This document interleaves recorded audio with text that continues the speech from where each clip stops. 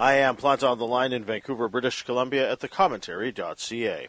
A recent memoir gives the reader insight into getting diagnosed with autism and the journey that a child would go through to high school, college, and the workforce. The book is called Uncommon Sense, An Autistic Journey, and its author Adam Mardero joins me now. I'll ask him about life on the autism spectrum and about terms that are antiquated or that have evolved. For example, it's not a disorder, and there are degrees on the spectrum, and most people are neurodivergent. Mr. Mardero's book is insightful about the challenges he's encountered, as well he's often amusing as he narrates his life story thus far. There's a lot of hope and a lot of care, as well as a call for more that society could do. Adam Mardero was diagnosed with Asperger's at the age of 9. This book is published by Latitude 46. Visit Adam's Instagram at instagram.com/AdamMurdy123. Please welcome to the Plant Online program, Adam Mardero. Mr. Mardero, good morning. Hi, how's it going? Pretty good yourself. Oh, I can't complain. I was telling you just before we started how much I enjoyed the book. In terms of terminology, let's begin there. Asperger's, is that no longer a diagnostic label? Is that right? That's right. So, do I have a minute to explain that? Yeah. Okay. So, basically the way it works is, in the 90s when I was diagnosed, Asperger's was considered one of many categories on the autism spectrum, which is why that's what I was given. However, now, as of the DSM-5, the new edition of the Diagnostic and Statistical Manual of Mental Disorders, which came out in 2013, they changed it to autism spectrum disorder, which is kind of an umbrella term that encompasses all of the old diagnoses. So medically, that's why it was changed. And there's also, in the autistic community ourselves, there's a lot of dislike towards the term Asperger's because it has some connotations towards classifying people as better and worse and all that kind of stuff, whereas it's an obsolete term now. Yeah. And there are some people, though, that object to the word disorder. Is that right? Oh, absolutely. You know what? I should catch myself. I'm one of them as well. I prefer syndrome or condition or neurotype. That's the one I prefer the most, actually. I see. And when you were diagnosed, you mentioned that it was in the 1990s. Were you diagnosed with ADHD as well? No. So I got which would now be autism spectrum disorder, like I said, in 94 or 90. Well, I was. But at the time, there was some debate between the doctor who originally diagnosed me and the therapist we then went to see whether it was Asperger's or what was then called ADD. But we kept it as Asperger's. So in the years since, I've actually sought it out to, confirm that, and I've gotten confirmation that it's a co-diagnosis that I have autism and ADHD. I see. So in your own lifetime, our understanding of autism, it has been raised, hasn't it? Do you think acceptance in the wider culture, the wider society, do you think that's increased as well? I think that's a complicated answer because, yes, we have had massive improvements in our understanding of autism in even like the 33 years I've been alive. But at the same time, the more acceptance we have, the more understanding we have, the more misinformation there is as well. Like there's still a lot of cliche, stereotypical presentations of autism in the media and a lot of one-dimensional representations and a lot of misunderstanding of autistic people because a lot of times clinicians are consulted and parents are consulted and textbooks are consulted, but people don't actually talk to autistic people ourselves as much as they probably should. Right. I was going to ask you about what the challenges are still, and as I'm reading the book, I can see why. That probably is a reason why you wrote the book, right? Oh, absolutely. Yeah, when I first wanted to write Uncommon Sense, I was finishing my master's degree and wanted to write something. And I was starting to, throughout that last 2 or 3 years of school, I started to kind of really embrace that side of myself. But when I went to chapters and other local bookstores, I didn't see any books that represented my story or my way of being. I saw, again, clinical literature, books towards parents, books, a lot of books that promote the whole tragedy narrative around autism, like, oh, your child is never going to be able to do this, this, and this. And I thought to myself, someone needs to write a story from the perspective of someone who's lived this. Yeah. And then you've done it quite well. It's such an engaging book at that. You talk about what home life was like growing up. So when you were diagnosed, you said 1994 a moment ago. 97, actually. 97, pardon me. How was it like at home? Did people notice something, or did you notice something even that it would have compelled people to take you to get tested even? So what it was I touched on this a little bit in my book, how like there was a divorce situation with my parents going on, that kind of thing. But so there was also a lot of argumentativeness and anger and stuff on my part. And a lot of my family was just like, no, he's just being a kid going through a rough situation. But Sure. my stepmom actually is the one who said, no, I think you should probably get Adam checked out just in case. Bless her heart, I'm really grateful she did that because that led us to, get the diagnosis and all that stuff. The thing of it is, though, is that at home, after the diagnosis happened, we didn't really talk much about Asperger's except every now and then. Like, my parents did the best thing they could, which is basically just let me be a kid and figure out my own strengths and weaknesses and not, like, presume incompetence and stuff like that because of the diagnosis, and I'm super grateful that they did that. Yeah. But we also didn't talk much about it either way. So on some level, I think I just internalized that idea of, well, this is a dirty thing that I shouldn't talk about myself, just because, when something's not, like, casually mentioned constantly in, like, an accepted way, because it's not mentioned at all, you come to that conclusion yourself. Yeah. And so, once diagnosed, how did your life change? I mean, I wasn't really aware of any changes on my part because, I mean, as a kid, you're not really reflecting all.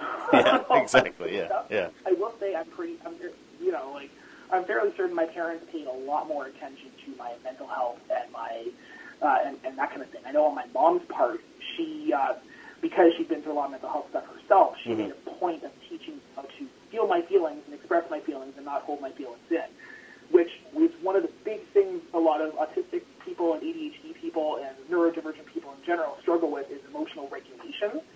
So that's something that I got from my mom. She taught me how to do that, and not hold things in and talk to her and get cool down and all that stuff, and it was really helpful. And it may or may not have been intentionally because of the diagnosis, but it definitely helped me learn of something I needed to know to, reach my best self type thing. And even even after you were diagnosed, I should say, you were hesitant at accepting some aspects of it. Like in one part of the book, you talk about, I guess, someone at school, a teacher comes up to you and says, because of your educational plan, I don't know what it's called in Ontario, you could you were able to write an exam on your own and have extra time, but you were even resistant to that, right? Oh, yeah, absolutely. There was an entire period of my life where if you had suggested to me that I was anything other than normal, I might have been really, really, really pissed off at you. Yeah. Because I wanted to be, well, and I think it comes back to that whole ableism in society thing and social perspective. Because when all the messages you're getting from society, whether you realize you're getting them or not, are things like, oh, disabled people are a tragedy, oh, this, you don't, when you're not consciously thinking about things within you and in society, you think, oh, I don't want to be like that. I want to be normal like everyone else, So I took the step the teacher would ask because I thought, well, no, I'm fine. I don't need help. I'm okay. I can do this. Yeah. But, of course, the reality of taking grade 11 math made me realize, no, Adam, no, you need help. It's fine. Yeah, that's one of the more interesting things in the book that I found is you contend with the internalized ableism. Yes, very much so. And that's something that's not reflective of you as much as society itself and our culture and how we talk to one another. I think that's something that needs to be looked at by everybody, really. 100%, because, I mean, when you think about how a lot of, and bless people's hearts who try to advocate for autism advocacy, and from the parent and clinician perspective, I think a lot of parents and clinicians are doing wonderful work trying to advocate for the best interest of autistic people and that kind of thing. But when you're framing it as a medical disorder, a disability, not disability, medical condition, a medical problem, something Yeah. that's fixed. You know, it's very people frame it this way and take comfort in the thought that it's just something we can fix about our kid. But think about the way the kids themselves are thinking when they're hearing all this stuff, right? Yeah. And when they're going through therapies that are trying to make them act like everyone else, and all these things, it's easy to internalize this feeling that you're only not broken if you're acting like everyone else, that your true self is somehow not acceptable. Yeah. And so the other part, most of the book, you mentioned that you're 33. Most of the book contends with, or deals with, I should say, you growing up. And growing up is tough for everybody, especially in those school years. For you, it was especially challenging. And one aspect of that you talk about that I found quite informative was making friends and finding out who are good friends around you, dealing with trust. You have to learn that on your own, really, don't you? Well, and it's one of those things where, like, there's a stereotype that autistic people can't make friends or struggle with making friends. And I shouldn't say that it's not wrong. There is a struggle there because perceiving social cues is a struggle sometimes, right? And, like, one of my friends has described it as Adam can detect big feelings but not subtle feelings. And that is definitely a thing that I struggle with sometimes. So sometimes detecting the nuance of the situation is what becomes complicated. But the other thing, too, is I've noticed that a lot of the people who I have gotten close to in my life have either at some point in their lives been diagnosed as neurodivergent themselves or suspected about themselves and are working on that process. So we tend to find our own. Yeah. And so when you find good friends to have around you, it's marvelous to read in the book just how, when you find these connections, how much better life is. And that doesn't just apply to you, it applies to everybody, doesn't it? Mm-hmm, absolutely. I mean, like, finding people who really understand you is such an empowering and important thing. I'm not saying that to say, like, your life is not valid if you haven't found people who you connect with. Because, no, I mean, your life is valid because it's your life regardless. Exactly. But it has been something that I've appreciated. And a lot of the people in my life that I consider my chosen family, like my found family, are that way because they understand me in a way that some other people don't. Did you find where you went to school there in Ontario? I mean, it's different in each province, obviously, in this country. Did you find that your experience with the school system itself was good? Did you feel supported? Well, this goes back to the whole ableism thing, internalized ableism thing, because, again, I would never really have admitted I was struggling a lot of the time, too. So that was gotten in my way of asking for help. But I will say I did feel supported in my case. But the thing is important to remember, my strength was education because I was in like a rigid, it was a structured thing, like this is an assignment worth this amount, blah, blah, blah, blah. Mm-hmm. Where a lot of times that's not the case for every autistic person. A lot of times it comes down to if you're not interested in something, you have a hell of a time motivating yourself to do something. And when I look back on it, I struggled more at university and in the workforce than I did in grade school and high school. Because in the public school system, it's very regimented. These are your classes, this is what's expected, this is what your grade is based on this. In university, I found it was a lot more guesswork and struggle because this professor expects this at this grade level, and this professor expects this instead, and it just becomes a bit of a mess in that way. To say nothing of the fact that I struggled with doing readings and homework and homework all throughout school, but especially in university readings that I wasn't interested in doing. I thought everyone struggled as much as I did, but then I realized, oh no, I'm just having an executive functioning problem with this. So I think it depends on the grade and the school level too. Right. Yeah. Yeah. Because there was when you graduated, before you go to Kingston, you were happy to get out of that school. Well, I'm going to come and say, academically, I didn't always struggle as much. Yeah. I do think we need to do more to support autistic and neurodivergent people because that's not true for everyone. And there's a lot of ways our system is tailored towards the majority and not the individuals, to say nothing about mental health support. Because, I didn't feel supported emotionally at all at that school. Like, that was a really rough period of my life. It just felt like the zero tolerance for bullying policies actually end up not doing their job and actually causing more drama for the bullied than anything else. Yeah. At the end of that chapter, you just say you survived and that's not, I mean, that's the experience of a lot of people in school, but it shouldn't be, right?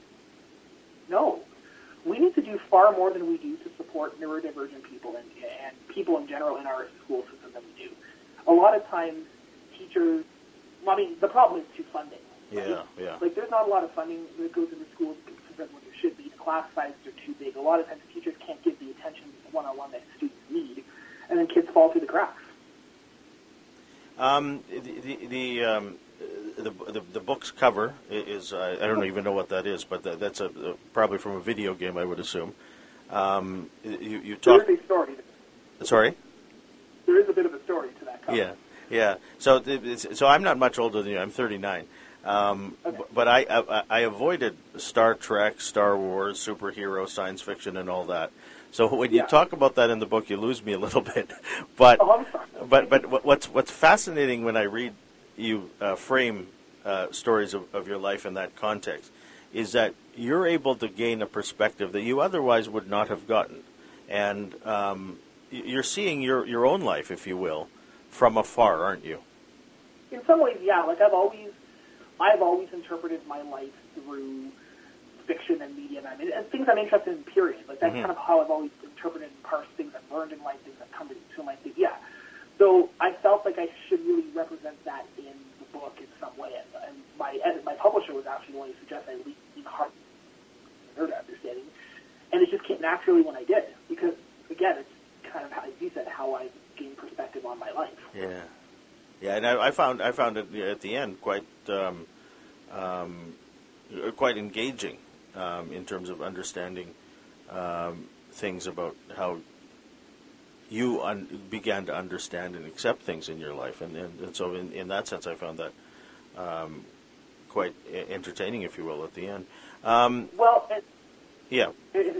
I may add one thing to that, the ending and the cover of the book kind of go hand in hand, because the cover of the book is a reference to the end of most Star Wars movies, where like Luke or the hero is looking off into the sunset, having gone on a journey and grown wise to the experience, or facing the journey yet to come, and all that stuff. So I was trying to channel that in both the ending of the book and the cover of the book.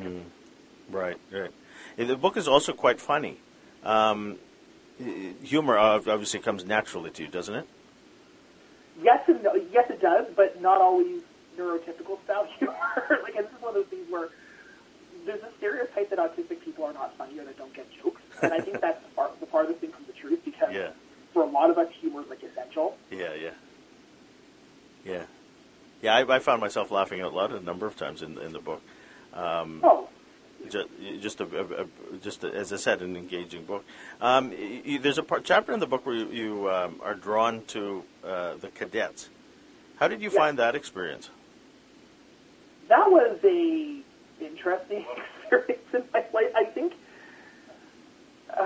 So my friend, now understand, I changed a lot of the names in my book for a private. Sure. Yeah. But my friend, who's called Brian in the book, his family had been in the cadet program longer term, and his brothers were on it. He was going to go in it. He suggested I join it, and my parents kind of pushed me into it because they thought, well, it might be good to learn some structure and some discipline, some order, and all that. Sure. In real life, in the modern day, I'm a fairly left-wing, pacifist-y person, so the thought of being in a military institution, looking back, is kind of humorous to me. But it actually helped a great deal, because I did learn a lot of important skills and self-determination and drive and stuff from Connect. I'm not saying I wouldn't have developed those otherwise, or that there weren't other avenues to do that. Yeah. But for me, it did help a great deal with that. But it also burned me out and overwhelmed me constantly. So when you do have to look back at various points in your life, the good times as well as the unpleasant times, what is that like for you to do as a writer? I mean, do you find yourself reliving the pain, if you will, as you're writing? Yes. So it's interesting. Writing the book, there were moments when I was writing something that, I was invested as a writer writing a scene, and I wrote something, and I looked at what I wrote, I'm like, is that really true? Did that sound good? But then I think about, oh my God, that is true. And it would just lead me to, reprocess emotions or discover emotions or perspective on things that I hadn't either seen in 20 years or ever really thought about. And the whole process led to me kind of rethinking and reevaluating and kind of reinterpreting my life in ways that I wouldn't have had I not written a memoir. So it's been a very powerful and therapeutic and cathartic experience in a lot of ways. But yes, definitely reliving the good and the bad. A lot of times it felt like I was traveling through time. Yeah. There's the moment in the book where you talk about the idea of suicide as it crosses your mind at one point in your life. I found it quite beautiful when you talk about what stopped you from even thinking about it. So, and it's one of the things I've come to learn more as an adult about the nuances of that.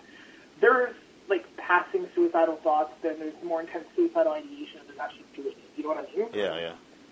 I never got past the minimum stage because, like I said in the book, I had those supports, and I had those people who loved me, and, you know, that kind of thing. But to say that the thoughts never passed through my mind would be a lie, because when you're going through that kind of experience and you feel alone, at least at school, right? Mm-hmm. Yeah, love does save lives. I will stand by that. Yeah, that's a beautiful part of the book, and a sentiment that I think we need to remember, especially when it's tough to remember during the bad times. You know. Mm-hmm. What have various family relations? What have they thought about the book? So that's actually the part that I was most anxious about, but it's been the part that's been most rewarding. So I've been really nervous about how some family members would feel, only because, I mean, I did my utmost to write respectfully and to write kindly. I thought so, yeah. You know, and I'm told that comes across. Mm-hmm. But, I mean, I was still worried because, I mean, I'm writing about personal stuff in our family history, and also in some ways I'm revealing stuff in my book that I've never told my parents, you know what I mean, stuff like that. But it was interesting. A lot of family members came up to me and told me how amazing it was, how they were sorry that things happened the way they did, how strong I was, how proud of me they are. I've gotten nothing but positive and heartfelt comments back about it. So in some ways it's actually helped move things forward. So it's been a good experience on that front too, but it was a nerve-wracking one. I'll bet, yeah. But what's to admire about you and the publication of this book, Adam, is that you have written the book that you wish you had growing up, and I can't begin to imagine what that's like for parents in the future, young people in the future even, who'll find this book and find a story here that they can relate to, or that they'll even find helpful. That's what I'm really hoping, because I want parents to realize that a diagnosis of autism is not a death sentence. In fact, it's just being handed an instruction manual for a different kind of human brain. And there's nothing wrong with being autistic. And I want them to realize that far from being a disorder or something terrible, it can actually kind of be something wonderful. And I want the kids who've gone through this, who are growing up now, to realize that they're okay exactly how they are. Well, you've done a marvelous job with the writing of this book, and I wish you well, and congratulations on the book, and continued good luck with it. Thanks for your time today, Adam. Yeah, no problem. Thanks a lot, Joe. The book is called Uncommon Sense, An Autistic Journey. It's published by Latitude 46. Its author, Adam Mardero, joined me on the line from Sudbury, Ontario. In Vancouver, I'm Joseph Planta.